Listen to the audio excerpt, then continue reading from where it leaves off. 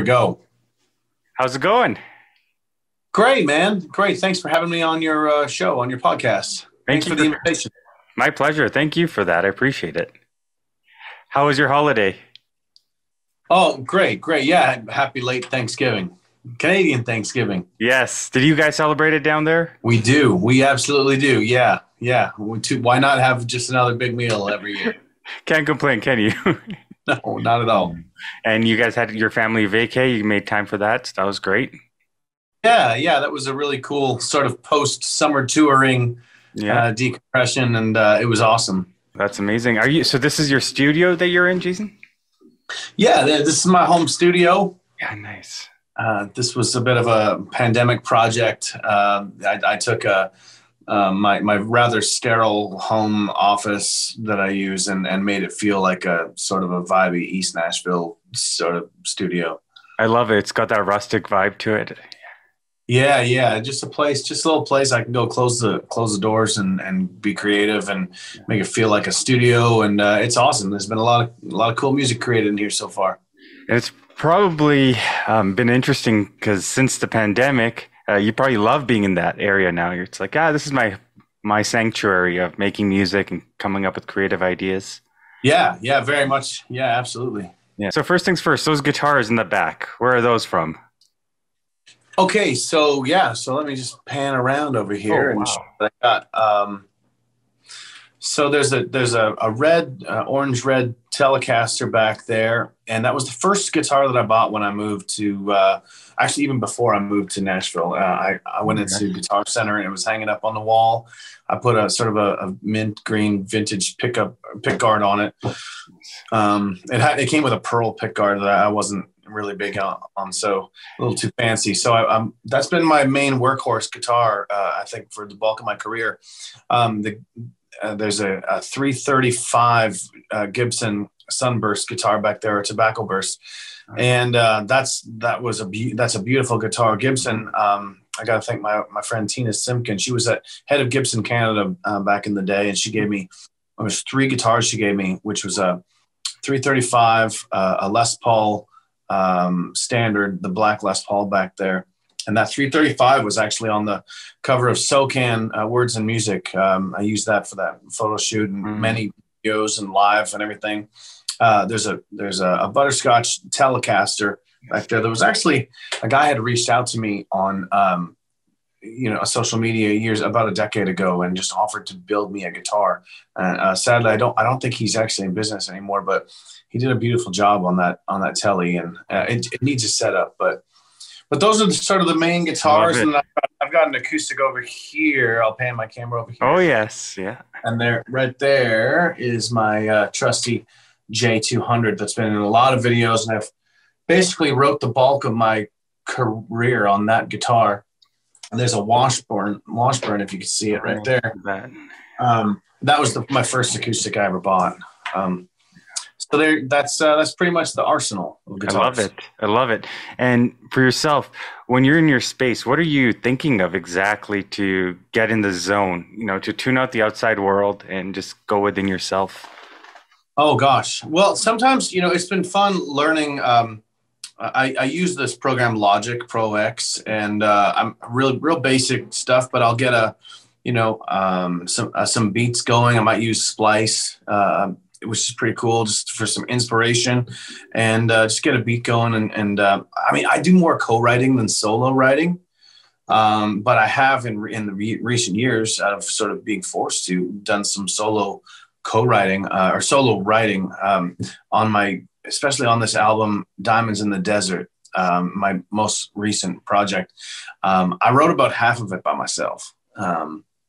And it's, we were just sort of hunkered down, and lockdown co-writing was harder. I did a few Zoom writes, but I ended up, it was a really kind of an interesting record because I had a vision in mind that it was hard to share with people what it was. And I thought I knew, but it was a moving thing. So I actually didn't want to drag my co-writers into something that I didn't really have a full vision of yet. Like, some of this stuff was really, that's where the title came from, Diamonds in the Desert. It was like, walking out into the unknown, searching for some gems out there, but you don't really know until you go searching for it. And so it was sort of, it had to be at least 50% of just a solo effort. Oh yeah. But you know what? It's a beautiful process looking back, hindsight, of course.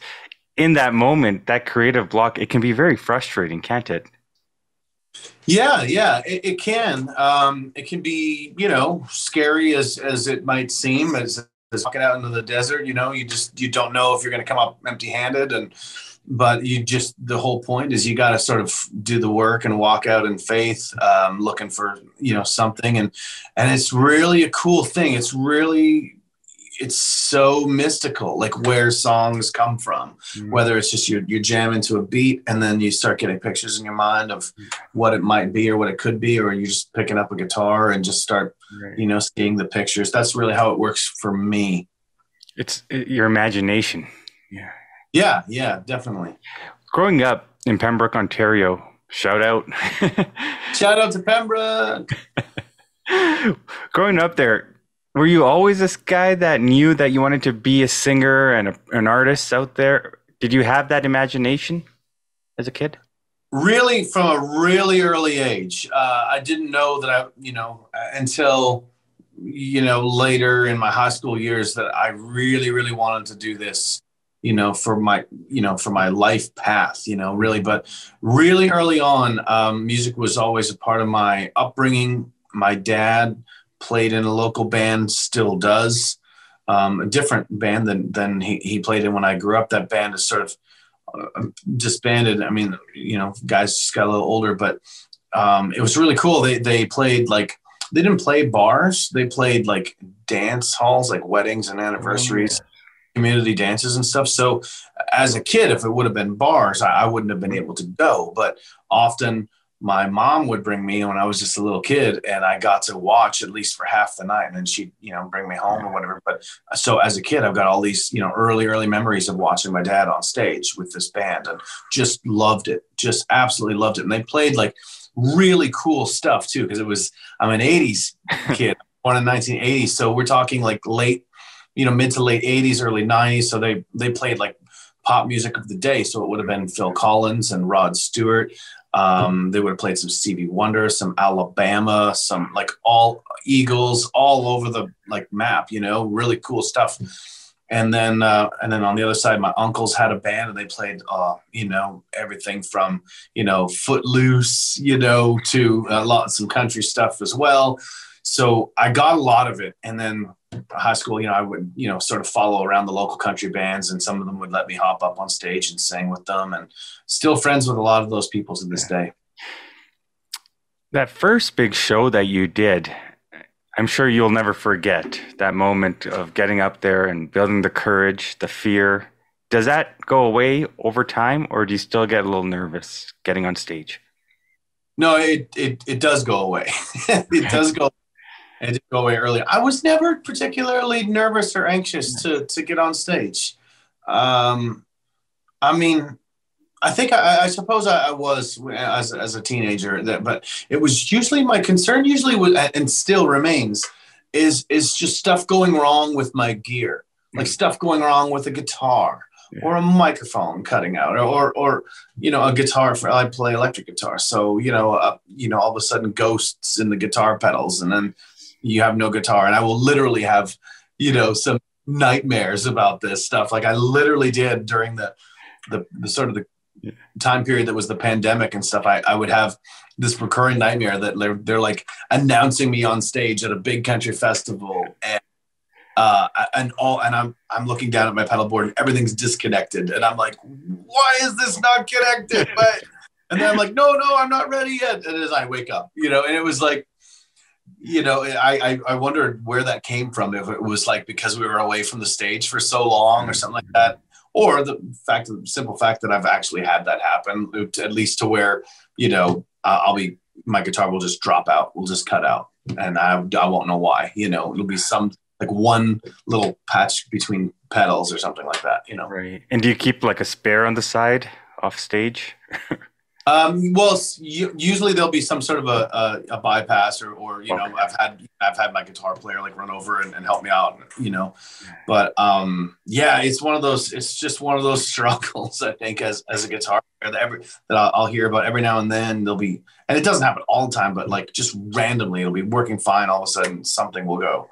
So anyway, that it's never been that. It's just always been like an issue with gear or something. Even all summer, this summer in particular, I didn't use wireless guitar like at all. I just was so fed up with like dealing with wireless things cutting out or whatever that I was like, hardwired in, old school. Old school, yeah.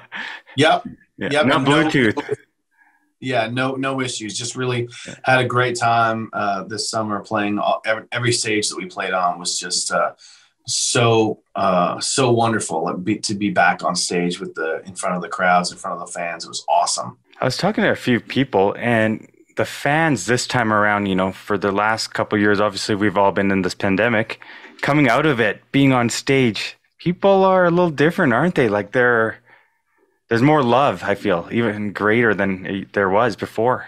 You know, I think there was, I would agree with that. Especially the first couple of shows that we did, there was like an emotional intensity that was palatable. You could feel it with the crowd. It was like everybody was just like so thankful to get to do the simple thing, which is, you know, gather together and play music and be one with the band and the crowd. And I mean, it just really shows you that, like, we need that. Like, we really do. We need it as musicians and recording artists, and the fans need it too. It's just, we love to get together and have a good time, don't we? Oh yes. I love it.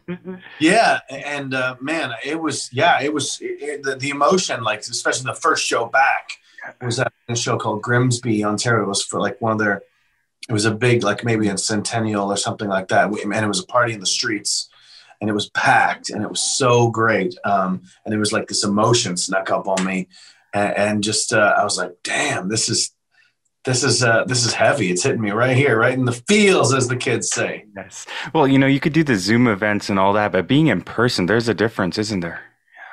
Oh yeah. And so, you know, I like to, you know, we get loud on stage, and it's like between the roar of the crowd and the loudness of the stage.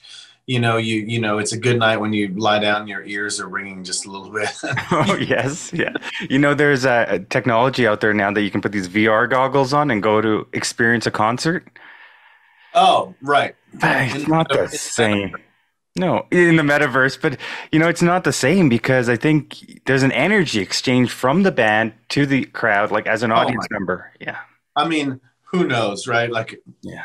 People thought that the internet was going to be a fad in of itself. True that. I mean, I don't want to see that the world go there. Like, you know, who wants that? I don't think it will. I mean, everything can happen to a certain extent, but ultimately, you know, people like to gather and like to get, you know, bump up against each other in the crowd, and you're hot and sweaty, and, you know, on the summer night.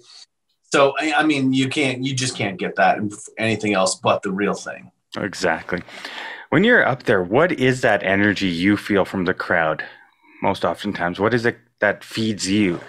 You're on stage. Oh man, it's just usually it's just all positive and just all love, and it's really kind of hard to explain. I think that music is a real human experience. Like, it's a real unique and sort of divine experience. Like, you know, when, like, music and mathematics, like, I'm not a math wizard, but like, it's, you know, helping my kids with their homework and stuff, and you still get your mind blown that, like, that when you follow the steps to this equation, like, it's so cosmic and, you know, mind blowing that, like, if you follow these steps, you will get that answer. It just has to work. It's just, and when certain notes and harmonics are played together, and the band is all like totally locked in sync, and you're making, you know, you got this beautiful cohesive thing coming off the stage. And when the crowd, when, you know, you get like hundreds or thousands of people like all together, like singing, like this combination of music and harmony and the crowd singing back, it just creates this sort of, you know, just this power, this energy that It's a ball. Yeah, it's a force. It's just this force of energy, man. That's, I mean, and I experienced that on my level, and I experienced it on, like, you know, I'm aware of, like, my standing in the you know, in the hierarchy of the music industry. I'm certainly, you know, I'm somewhere between, like, a busker and Beyonce. Like, I'm like, you know, so, like, I've experienced it on a big stage, like a Boots and Hearts Country Fest out of Toronto with, like, 20,000 people, and, you know, a really big energy like that where everybody's singing along. I've experienced it on small stages, and then I've been a fan, whether I'm attending Garth Brooks or the Eagles, and I'm just there in the stands on the receiving end, participating in it, which is equally, like, differently, but equally as beautiful and powerful. Like, that's what got me into music in the beginning, in the first place. Garth Brooks was my first concert, and to hear, like, and it was in Ottawa, and to hear, like,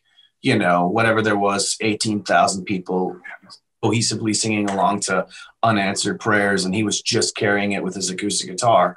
I was like, man, I want to know what that feels like. You're seeing this from a fan standpoint or from the audience. Are you looking at certain things that the artist is doing or the band is doing to apply it now to what you do? Or can you just lay back and just say, okay, I'm just going to enjoy the show as a fan? Oh, as a fan.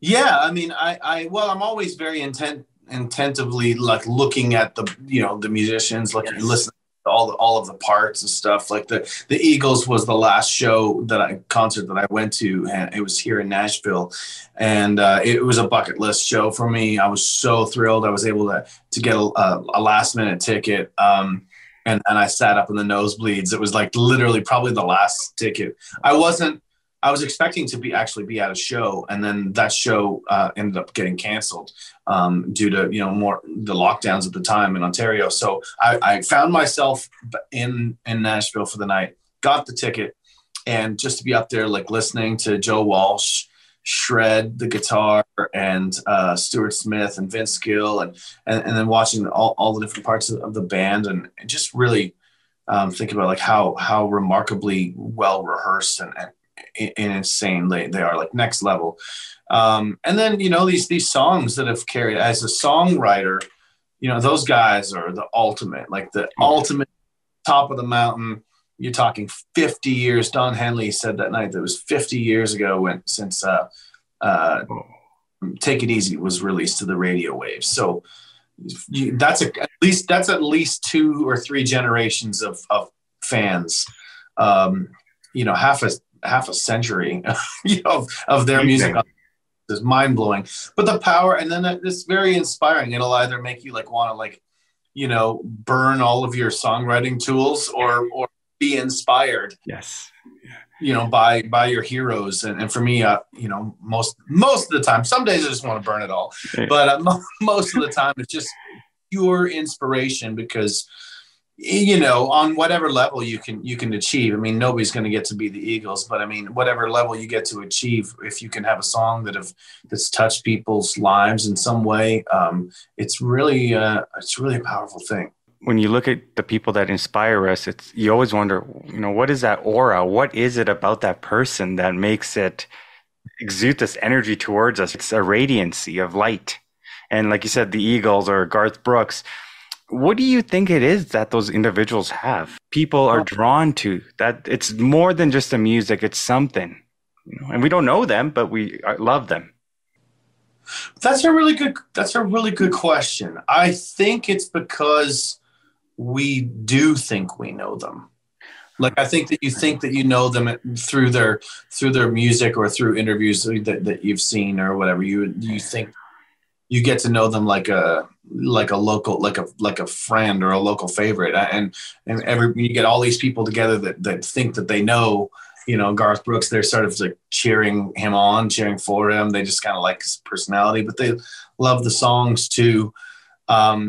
But I think it's also just something that people love to rally around one thing. Like, we just love to gather together and rally around, you know, music. and it's almost like, I imagine, like, for folks that aren't religious, it's probably as close as they'll get to a religious experience or something like that, like where they just kind of get together with a group of people and just sort of feel like you put it, like this love and light and Mm-hmm. that. I don't like, this is probably why I always gravitated to like country music or things like that, like a little more like I was never attracted to darker music, Interesting. sort of like, I don't know. I'm not gonna like name names, Right. ever, but like you know what they are, but like I do. like Yeah. a heavier, sort of angrier, darker thing like that. And never appealed to me.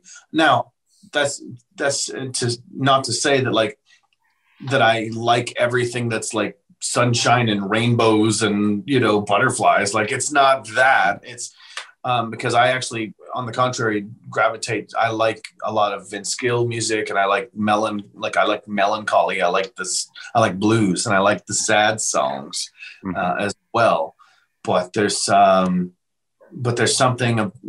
about music that's just kind of lifts people's spirits, I think. Yeah, no, for sure. Your one song, it's so funny, Jason. I've been listening to it for years, and I keep posting it up. They don't make them like this anymore or that anymore.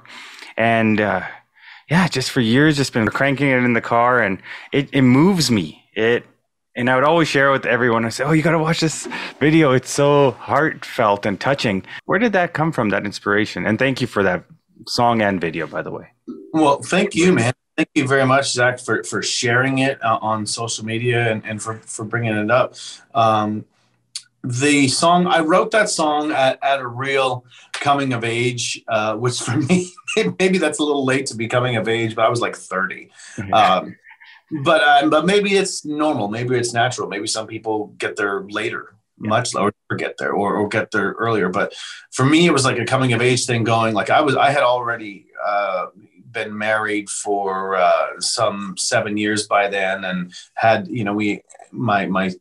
our second child, our son, would have been 2 years old. Okay. But still, like this realization, this like resistance to grow up or something, and you finally realize like, oh wow, like I'm a father and I'm a husband and I'm this role now. And then you sort of I was looking, at my grandfather at the time, and we would get together for Christmas or Thanksgiving as people celebrated. And he was such like the patriarch of the family, gets to sit there at the head of the table and sort of look at not only his own children, which are like my mother and aunts and uncles, and then my father, and then all of the grandchildren and great grandchildren, and him and my grandmother, who at the time, they would have been married 50 plus years. They ended up being married for 60 years. And just sort of, I thought that would make a really beautiful country song. I thought that like, there's gotta be a story in this that's this moving, because what a beautiful life to really build a life in a very traditional sense together. And so as, at the time, as a young father and husband, sort of going like, boy, if you do it right, that's how you end up, if you do it right. It's not so easy in this modern world that we live in, and everything that can be thrown at you in every different direction. But if you do it right, and if you're lucky enough, and blessed enough, if you follow that path, you might end up, there where he did, and sort of hang your hat on a life well lived. And I thought that it would make for a good song. And turns out, man, it ended up having a much wider reach of an audience than I ever imagined, because at some point it wasn't like it was much more than specifically like my grandfather. It became like everybody's. Yes. Or father. Yes. Or father, or just father, or just a stepfather, or a friend, or somebody that in the community. Really, it's like didn't matter. Like my grandpa's name was Harvey, but it didn't, like, it was, people saw them, maybe they saw a bit of themselves in it too, and man, I tell you what, one of the most powerful things, like it, especially around that time, where it was winning awards and stuff, and it was, still really, and even 10 years later, now we're 10 years after that song came out, but people would come up to me. I had this one example where this guy came up to me after a show, and I could get like misty eyed talking about it right now. But like, he came up after a show and said, like, I hadn't spoken to my father in 20 years. And I heard the song, and we reconciled and laid our different side. And here he is, you know, with me. I brought him to the show with me, and I'm just like, oh man, I got goosebumps when you just said that. Yeah, something you never expected, you know, to happen, but it would just really hit you, and it was a beautiful moment. Yeah, you know, and for myself, again, I know various individuals. He's in his late 70s. He was a fireman here in Calgary, and he's got, you know, he pays by cash. He's that guy that knows everyone in the community because he walks every day and he used to walk to work and never left. And it's funny, but it's sort of ironic because I never like with cash. No, I'll lose it. I'll lose the, you know, and I'll keep track of it. But I think that the point of that line, pays cash for everything, is that he accounted for every dollar. Like he didn't spend his money reckless. You know, that's what that line means. And it's like, it's just sort of about like these sort of inherent values. Well, I mean, you know this, Jason, is that, you know, that era, they would keep their stuff forever and they'd take care of things. Oh yeah, they'd save soup. Yes. You know, yeah. Oh yes. Yeah. Times have changed. It is. Times have changed. I think that, like, especially I'm not sure how old you are, but like my grandparents' generation, like they were probably the last generation to really know what hard times feel like. Yeah. Like real hard times, like World War II times, rationing. Oh, yes. Yeah. And then you know, people didn't hand out like credit like they did. Like you had to, you know, there wasn't bank loans and things like, and car loans. Like you really did have to save up and buy it, or know somebody local that would lend some money and, you know, to help build, you know, so you can get a house built and things like that. And that was the thing. They would never put things on credit. If they didn't have the money, they would not buy it. They would save up and pay cash for it, or like literally. Yes. Yeah. Because that, you know, it was the rainy day thing. Like they, you know, they just always thought that, you know, things are good now, but they might not be in some time in the near future. So we need to be prepared for that. And there's a lot of lessons in that. We think we enjoy so much luxury and comfort. Mm-hmm. And you think that the food will always be on the shelves at the grocery store and the gas will always be in the pump. Yeah. And it's like, man, I talked to a farmer friend recently who said that it's only like 3 to 6 months between like what the farms have, you know, between like growing and then the grocery shelves. Like if something happened, you know, that really tilted that 3 to 6 month gap, you could be out of food. Like it's not like it's just always there. Oh my goodness. Yeah. It's getting tough for the farmers. I mean, we have lots of friends here in Alberta that are farmers, and, you know, there's more pressure on them now than ever. Right. So they've kind of just, well, I was telling, this is what we discussed around the Thanksgiving dinner table last night. I literally just had this conversation with my kids. The most important job on the planet is our farmers. If we don't eat, we don't do anything else. Oh, yeah. And we always sort of expect that it's always there. And I think that that's really the heart of Thanksgiving, was like to celebrate and be thankful for the harvest, and to be thankful that you got a meal on the table and that there is food on the shelves at the grocery store. Oh yeah. And there's beer in the fridge as well because of them. That's right. Without the wheat and stuff, we don't got no beers. Yeah. So that video, did Harvey marry his sweet Marilyn? Yeah. And they're, you know, a couple from the Ottawa Valley, from Pembroke, and just, you know, married young and stayed together forever and lived right there in that little town. Never moved away. Just right there, and built a life, and aunts and uncles and everybody still lives there. But that was at a time where you could do that. There was lots of jobs in that town. It's a lumber town. Oh yes. Okay. A lumber town and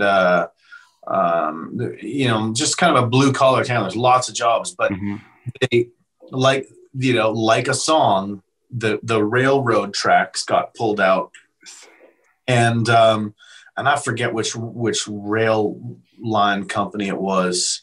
Like it might have been like Canadian Pacific, CP Rail, or something like that. But they ended up pulling the train tracks out of most of those small towns, and which just killed was the lifeline to send product in and out of the town. And so, then companies set up along the 401, Belleville, Right. yes.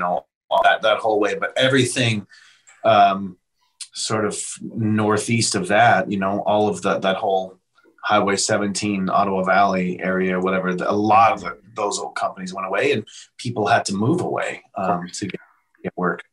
In that video, is that your grandparents? Yeah, it is. Wow. So that's grandma and grandpa in that video. Oh my goodness. Yeah, and the rest of my family too. Like my dad is just over my shoulder playing acoustic guitar. I got uncles in the video, cousins. Sadly, I had my own wife and kids in the video. We were on tour that year up in Canada when we shot that music video, and my wife was very pregnant at the time with one of our kids, probably our daughter Sarah, and so we just couldn't get them all there to the location to shoot that. But that's the house that I celebrated like many Christmases and Thanksgivings in and stuff. Wow. So it's everything, that'll always be burned in memory and forever there, archived. Yeah. It's become a real family treasure. And sadly, my grandma, her health is fading right now. She's 86. Yeah. And, we're just keeping her in our thoughts and in our prayers. It's, we lost our grandpa about 5 or 6 years ago. And, that's the circle of life. Yeah. Yeah. Did you get to see the video? Did your grandma get to see the video? Oh gosh. Yes. Yeah. Yes. Okay, good. So proud of that. And and just the fact that it went all over the world, and to where there was a young Irish singer from Ireland that he recorded the song and recreated the video featuring his grandpa and his family in Ireland. And I got all these calls, including my grandma. People thought that somebody stole my song, and they're like, which is kind of true, but or at least appropriated it. But it's not like there's no money in that for me, but that's fine. I was actually just really touched that somebody on the other side of the world thought that much about my song, that it meant something to their family, that they went that far to, make it part of their story too. So, at the end of the day, it's not just only about, the making the monetary royalties or whatever. It's just the reach of something creative is a beautiful thing. In that video, the song always just plays in my head. I pretty much know your lyrics to that song. So, they'd go to save some time for the Lord, or they help build a Lutheran church. Yeah. And it's them in the kitchen and grandpa helping grandma. There's something about that life that we all deep down want to strive for. I think there's something in that beauty of simplicity, isn't there? Yeah. Well, I'm really into, I've in the past bunch of years, I've gotten really just kind of into some, I don't know, what would you say, hobby psychology and philosophy and stuff like that. So Jordan Peterson, great Canadian author and psychologist and podcaster and stuff. Isn't he great, by the way? Fantastic. Really, really, really great. I've read his book and watched hours and hours of podcasts and interviews and stuff. And it's really, I think that the interesting thing with my song, They Don't Make Them Like That Anymore, and that story, it's ultimately, it's an archetype of a character and a model life, and it's really a best case scenario. It really doesn't get any better than that. Even what I love, one thing Peterson was talking about, even if you're a Hollywood celebrity with millions and millions of dollars and cars and houses and yachts, and through the lens of Instagram or something like that, it looks like the ideal life. But if you're twice divorced and half your kids don't talk to you and your friends are superficial, then it really does mean nothing. Like, you don't have a better life than, you know, a small town man who has a job that he's good at, competent at. People know where to go to get, you know, their brakes done, or their plumbing, or their done. And he comes home, you know, and his wife she works too. But the point is, they come home and they have a real authentic love and family love, and when a healthy thing with their children. And that's like it, as far as life goes. I mean, it doesn't get better. Like, that's literally, that is the high. That is the top of the mountain. Yeah. You know, it's always easier to say or judge what that person is doing. So Peterson once said, oh, you might see this guy in California driving his Porsche, and you might think, you know, quote unquote, what a lucky bastard that guy is to have that and all those things. But you don't know what that guy's going through in his head, that maybe he's driving that fast because he wants to wrap himself around a pole because he's done with life, right? You don't know what people are going through. Right.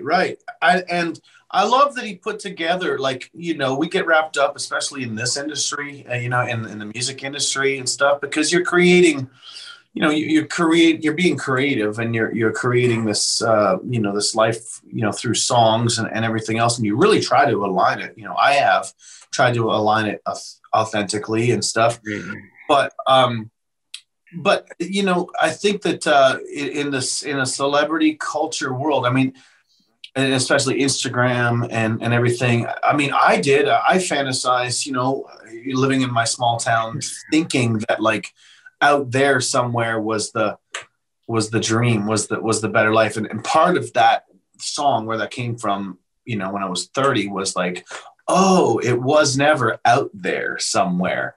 Here. Yes. And it was all of the stuff. I mean, it sounds cliche, but it was all of the things that matter most. It wasn't finally having a number one song, or it wasn't finally getting, you know, to this as on the side of a career. It doesn't mean that you, like, don't try to achieve anything. Like, that's not that, but, like, those things are fleeting. That's the ultimately the message I'm always getting from Jordan Peterson is those things are the fleeting things, and people need to sort of anchor their lives to matters, to really what sustains, and you know, building your house on the rock instead of the sand. You know. Yeah. Before we get going, when we look at music today, and as an artist today, oftentimes we'll hear things about whiskey or beer or trucks.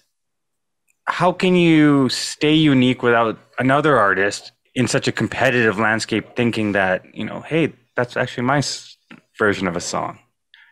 Oh, well, I think... or how does it work? Yeah. Well, I think that... I think it's part of that doesn't need to be overthought too much. And I can be an overthinker. Mm-hmm. But one of the guys that I've long admired is Dierks Bentley. I really like his records. I like his songs, singing everything for many years.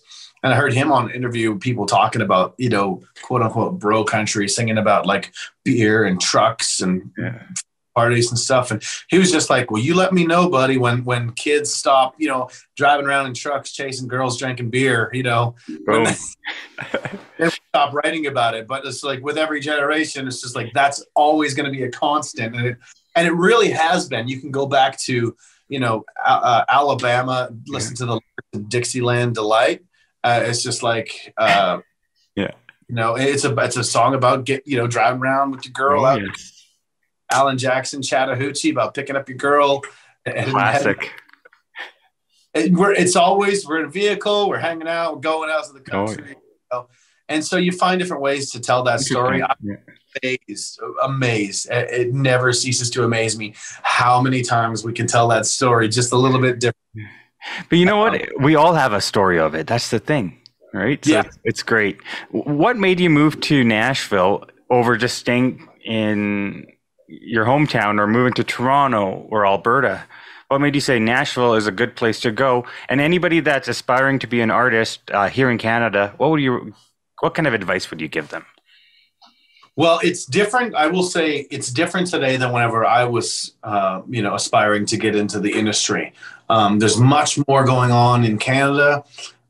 There's the tools. Like I remember hanging out in studios talking, somebody saying like, oh, one day we'll just be able to send files of, vocals and instrumentation across the internet, but it was too slow back then. Like I'm only 42 and I feel like a dinosaur. Like this has not been, technology has not been around that long. Like it's moving fast though. Yeah.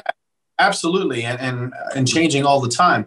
So, like physically, you had to be in a Nashville recording studio if I wanted to work with some of my heroes, or at least walk the same streets that they did up and down Music Row, and go in some of the same studios as a lot of my heroes all came out of. Everybody, whether I was talking about Vince Gill or whatever, like he came from Oklahoma, Nashville, and so did Garth Brooks, and so I came from Canada to Nashville, and Alan Jackson came from Georgia to Nashville. Everybody came here, all of the songwriters and stuff. This seemed to, I grew up watching the Opry, and just early on, it was like in my head that like this was the place the country music gets made, and I always wanted to be a part of the scene here. That is not to say there's not like a ton of amazing, incredible musicians and songwriters and everything in Canada. There are, but we're spread out all over the place. It's there's no really central hub, of country music in Canada, I would say. I mean, from east to west, everything between. There's little pockets here and there, but even they do trips to Nashville, and I'll get to write and collaborate with people from super cool.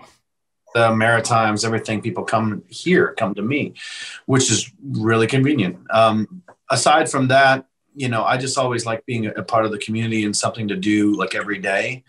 But I miss my family and my parents and stuff, my friends. Like we get to see each other a few times a year.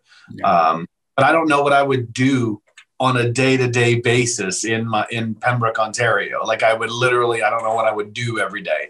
Probably work at a sawmill, something like there wouldn't be a community like there is here. Have you gone back to your hometown to see just the vibe and what it's like from now, where you are today and where you came from? Oh yeah, like I go back a couple times a year, and I love it. It's funny how a lot of things appear much smaller than they were when you were a kid, whether it's the halls of your high school or the local hockey arena or whatever. I remember I do this charity golf event in Pembroke once a year. We're on, so next year will be our 9th annual, and when we first got it going, somebody suggested, well, let's host it, at the Pembroke Memorial Center, which is where the Pembroke Lumber Kings hockey team plays. And I was like, oh gosh, no, I don't want anything that big. And when I showed back up, and they're like, no, I think it'll work out great. So I agreed to do it there, host it there, and have our tables all set up and the stage and everything. And it was beautifully decorated. And walking in, expecting it to be huge and not that big, because I was a kid when I was there last. Wow. What is something that you could tell the next generation? Some of the lessons learned? I would say it's so important to get in touch with who you are authentically. Is the number one thing.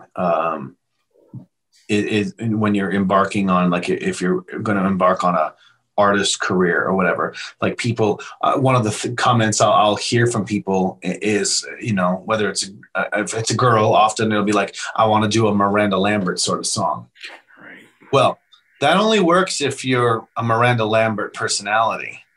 Like she is such a badass. Like she really is. I mean, she's a tough Texas girl, and that comes across in her music. And if I get a really sort of timid vibe, I mean, maybe you have a little tough Texan that you want to pull out. Maybe that's what you're attracted to from Miranda's music. But it's like you really have to kind of dive into that and make sure that that's there, or nobody's going to believe it.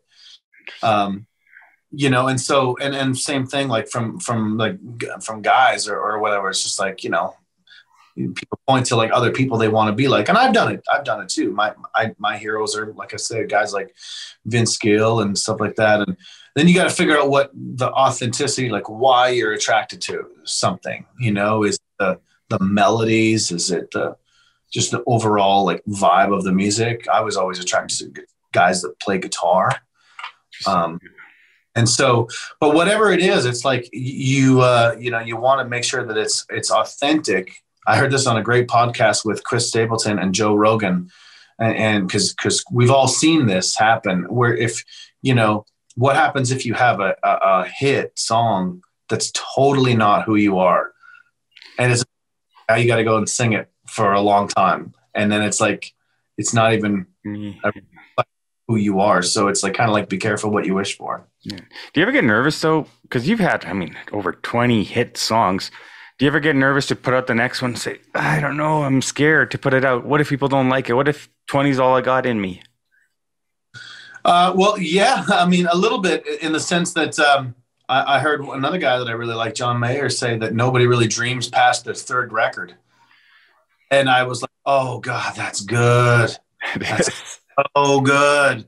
Because you whole life, I mean, like dreaming up that first record and it's going to be this, and you have that energy rolling into your second one, third. A lot of times, like people like disappoint with their third, or you know, people maybe just only hit their stride in their third. But you know, once you've done, especially in country music, where we're a little more boxed in thematically, like especially male artists. You know, people complain about, females complain about, their complaints, and some of them are valid, but it's just like, I actually prefer writing with females a lot because you get to say a whole lot more. I mean, sassy, and in the case of the Dixie Chicks, or the Chicks now called, like they get to kill off a guy and early die. You know, you get to do all these things. Like guys don't get to write those kind of songs usually. It's like, you know, it's a party, it's love, it's like, it's a good time, it's getting out of town, it's whatever, it's a song about home and grandparents. We all do the same sort of things, but like you're seeing a little boxed in. I admire, like, I got into this John Mayer music years ago. It seemed like you write about anything, like just stream of consciousness, writing. Some of the times I don't even know what it means, but it just sounds good. But if that makes any sense totally. At all. Have you thought about NFTs before in that scene? Is that being a thing that people talk about now, like NFTs? I need to learn more about that. Yeah, because people are talking about that a lot, and that's something I need to like put on I got to write it down right now. Yeah. Because I went to a conference in Texas, and man, there's like these companies just doing really cool things where, some people can't afford to go to shows because, the scalpers are raising the prices, and the artist is like, well, what the hell? The artist is not making the money from that show. So it's pretty cool to see. It's like, okay, if you buy this ticket directly from the artist, you get a little souvenir with them, maybe like a digital something that you can show on social media, or a little something. Yeah, really cool. Yeah, it's definitely something that's been on the radar because it's talking about it, and I definitely want to get in on that. Like, I think it's still an unknown space. Yeah. I remember talking to a friend years ago and telling him like literally when I first moved to Nashville, so like 2006, and it was like, dude, you got to get a Facebook page. Everybody's getting this Facebook page, and they're like, I already have a MySpace. I don't need Facebook. Yes. They're like slow to the party on things. It's like, okay, well, how's that MySpace? You never know, right? Yeah. Have you? Where do we see you in the next 5 years, Jason? What do you hope for?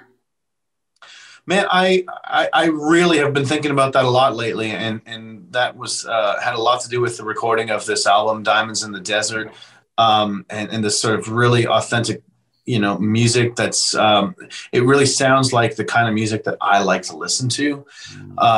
So this has been an anchor record to recenter myself in terms of a musical style and direction and where I want to continue to go. And then from there, I hope that, that there's a stage that I can be on playing 5, 10, 15, 20 years from now. I want my hair to turn gray like Willie Nelson, and I'll still making records and playing somewhere. And maybe the stages get smaller, maybe they get bigger. I don't know, but it's just like creating the music. And nowadays, more than ever, there's so many avenues to get music out. Like it used to be only the radio and only CDs on store shelves. That was it. And now there's so much more. And so just to reach people, if there's an audience out there that is into what I'm doing, I'd love to come out on the road and come to your town and play it for you. Even if they're in Ireland, right? Especially if they're in Ireland. That's definitely less than 5 years from now. Yeah. I've never been across the pond, and I really, really want to get over there and see that part of the world and maybe play some music too. For sure. Well, thanks for your time today, man. I appreciate it. Yeah, really enjoy your podcast. Thanks very much. Yeah, keep up the great.